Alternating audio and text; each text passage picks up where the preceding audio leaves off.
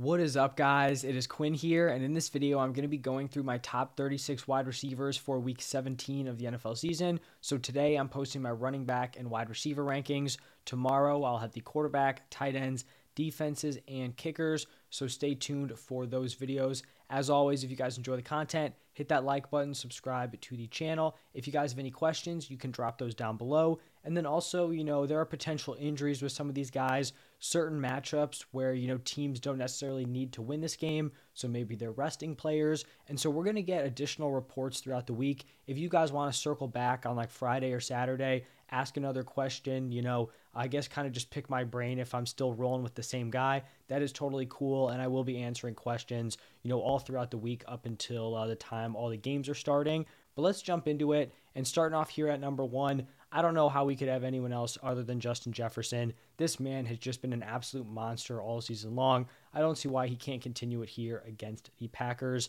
Then at number 2, I have Ja'Marr Chase. I'm not going to be super picky with these top guys. Chase, just continues to put up solid production. 3, I have Stephon Diggs. He has been on, a little bit of a slower patch here. He was super hot up until the past 2-3 weeks. I still think you fire him up as a high-end wide receiver 1. Then at 4, I have CeeDee Lamb. He is coming off of a monster performance. And then he also has a great matchup here against the Titans, who have just given up a ton of fantasy points to opposing wide receivers. At 5, I have Tyreek Hill. If I had to make a prediction here, I'm not expecting Tua to be playing in this game. I think you look at him already having 2 concussions. This is the guy who's supposed to be the future of your organization. I just don't know how you put him out there and risk it even more. So I think they're probably going to be rolling with Teddy Bridgewater. I think that's definitely a downgrade, but I think both these Dolphins weapons are good enough where you just kind of got to get them the ball and they're going to make plays. So maybe, he fell a spot or 2 compared to where he would be with Tua, but still someone that I feel very comfortable throwing into my lineup. Here at 6, we have Davante Adams, and he's another one of these guys like Stephon Diggs who was super hot, up until this last recent stretch. He's had a few disappointing performances in a row. I'm just going to go back to the well here. We know he's incredibly talented. It's really not a great matchup here against the 49ers, but there's just no way we're sitting a guy like Davante Adams. Then at 7, I have Amon-Ra St. Brown. Very consistent production with a fantastic matchup here against the Bears. I would not be shocked if we see one of these huge breakout Amon-Ra games. And then at 8, I have A.J. Brown, just a very consistent wide receiver 1 week in and week out. And then I think he's going to basically fall here regardless of if it's Jalen Hurts or if it's Gardner Minshew. Then at 9, I have T. Higgins coming off of a big day. I guess he's the wide receiver 2 behind Chase. He'd be the wide receiver 1 on most teams, attached to Joe Burrow. I like him as a top 10 guy. At 10, I have Garrett Wilson. Fantastic news here for Garrett Wilson owners. Mike White cleared to go. No more Zach Wilson. When Mike White is the starting quarterback, Garrett Wilson puts up some stud numbers. It's not a great matchup here against the Seahawks. They do have, some strong corners, but Garrett Wilson has proven to be an absolute stud. You have Mike White there. They should have a solid number of passing volume or, just solid passing volume in general. So I really like Garrett Wilson. Then at number 11, I have Chris Godwin. With Tom Brady not really trusting the offensive line, making quicker reads, Chris Godwin has definitely benefited from that. He's the clear-cut wide receiver 1 on this team, especially for fantasy. So I do like him here at 11. At 12, I have Keenan Allen. Just has been a volume monster since returning. I think I talked about it in the start sit video. The athleticism, he was never a crazy athletic guy. I think it's slipping a little bit, but still someone who's just going to be an absolute target hog and a PPR machine. I guess potentially a tough matchup against the Rams if they line up Ramsey on him. I hope Ramsey kind of moves around, doesn't lock in on Keenan Allen, but I still think, he's a solid option and is someone who, needs to be in your lineup. Then at 13, I have DK Metcalf. Pretty much a bad matchup here against the Jets, but DK is so talented, you just got to continue to fire him up. 14, I have Devonta Smith. Devonta Smith has been on an absolute tear. Him and A.J. Brown are both studs. They've got to be up there as one of the top wide receiver duos in the NFL. And then same thing, if it's Minshew, if it's Hurts, it really doesn't change a ton for me here. At 15, I have Tyler Lockett. Now, there's no guarantee that Lockett is actually going to play in this game. If he does, he would fall in, somewhere in this area, and that's going to be assuming that we don't hear a report about him being limited or, playing through extreme pain or something crazy like that. And to be honest, I feel like from Tyler Lockett all the way down to wide receiver 22, 23, I feel like a lot of these guys are in a similar tier. I think they each have their own respective red flags. So, I think this is a kind of a loose tier in that range. 16, I have Jalen Waddle. There are concerns, with him playing with Teddy Bridgewater instead of Tua. When Tua missed time with a concussion, we didn't really see, many great games out of Jalen Waddle. He definitely struggled. But like I mentioned, I still think he's just such an explosive playmaker. Like we look at that touchdown he had last week. It's not like Tua goes out and delivers like an amazing throw to him. Jalen Waddle, gets open in the middle of the field, and then he just burns the entire defense. So I'm willing to buy into the talent of Waddle and still fire him up as a high-end wide receiver too. Then at 17, I have Mike Williams. He hasn't necessarily like completely come in and lit up the stat sheet since returning from injury, but someone who I still think can be relied on as a solid wide receiver too, and someone who does have a very high weekly ceiling. Like if he goes out there 100-something yards, 2 touchdowns, I really wouldn't be shocked. At 18, I have DeAndre Hopkins, and it's always so tough when you have to, kind of evaluate a player's talent versus their situation. In most situations, if the offense is bad, middle of the pack, good, like a wide receiver is still going to ball out. It's really like the extremes where it factors in. I think the Cardinals offense is probably like on the bad side of that extreme. And it's kind of one of those spots where even if DeAndre Hopkins is so talented, like, are they going to be able to get him the football? I guess, I'm probably close to consensus here on D-Hop, maybe a little low. I have him as a mid-tier wide receiver too. There's obviously the risk baked in there. I mean, we saw like the downside last week going up against the Bucs. He saw the targets, targeted 10 times, could only haul in one of them, and obviously that's not his fault.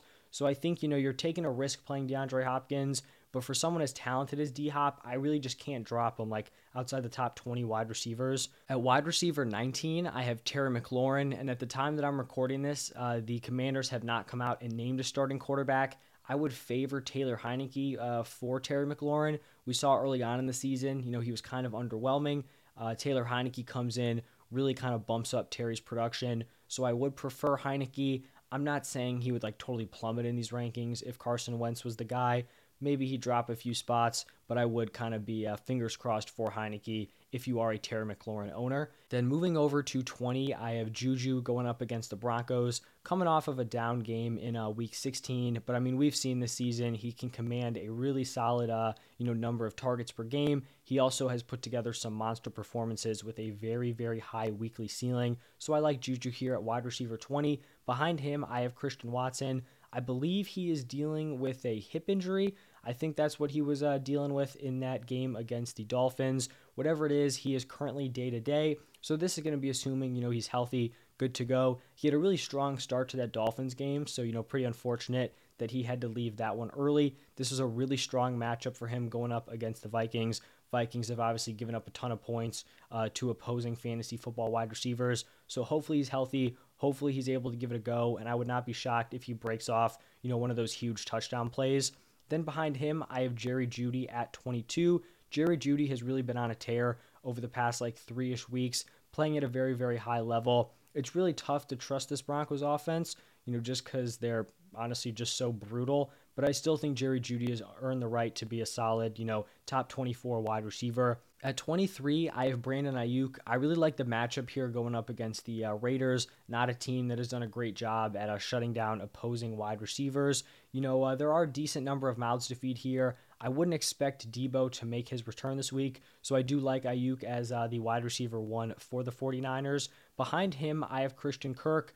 Kind of, been on a little bit of a cold stretch here. He matches up against the Texans. We'll kind of see what happens with how the Jaguars play this. I think I referenced it at the top of the video. This is a spot where the Jaguars don't really need a win. They're kind of just playing for that Week 18 game, and there's a variety of different ways they could play this. They could just rest all their starters. They could keep playing their starters to keep the momentum rolling, or they could be in a spot where, they play them early on and then pull them. That's obviously worst case scenario because we just don't know, how that's going to play out. So some of that risk is kind of baked in here. Now moving over to the back 12, the wide receiver 3s, I have Chris Olave here at 25. There's really no guarantee that he's actually going to be able to give it a go, but if he can play, I like him as like a fringe top 24 option. Behind him, I have Amari Cooper. Finally had like his first decent game with Watson at quarterback. Watson really is honestly holding this man back. I mean, I remember with Brissett at quarterback, he was pretty much locked in like mid-tier wide receiver 2 at worst. So it is unfortunate that you get the guy who should be better, and then Cooper struggling, but that's where we're at this point. 27, I have Zay Jones. It's a pretty similar argument with Christian Kirk, just a situation we'll have to monitor, into the weekend. At 28, I have DJ Moore, definitely playing his best football of the season with Sam Darnold at quarterback. I have some concerns with the matchup here. We have seen the Buccaneers do a decent job shutting down some of these other teams' top wide receivers, more specifically Carlton Davis, who has been playing at a pretty high level. I still think you can fire him up as like a high-end wide receiver 3. 29, I have Michael Pittman. I just think he takes a massive hit going from Matt Ryan to Nick Foles or Sam Ehlinger. The splits with Pittman with Matt Ryan compared to him going with some of these other guys. With Matt Ryan, he's been a very solid, like high-end wide receiver too. I think averaging like a little over 15 points per game, maybe a little under, but somewhere in that range. With these other guys, he has just really struggled. He hasn't seen the same amount of volume, so it does kind of drop him into mid-tier wide receiver 3 territory. Then behind him, I have Drake London, who over the past 3 weeks has managed to produce despite just being in a terrible offense.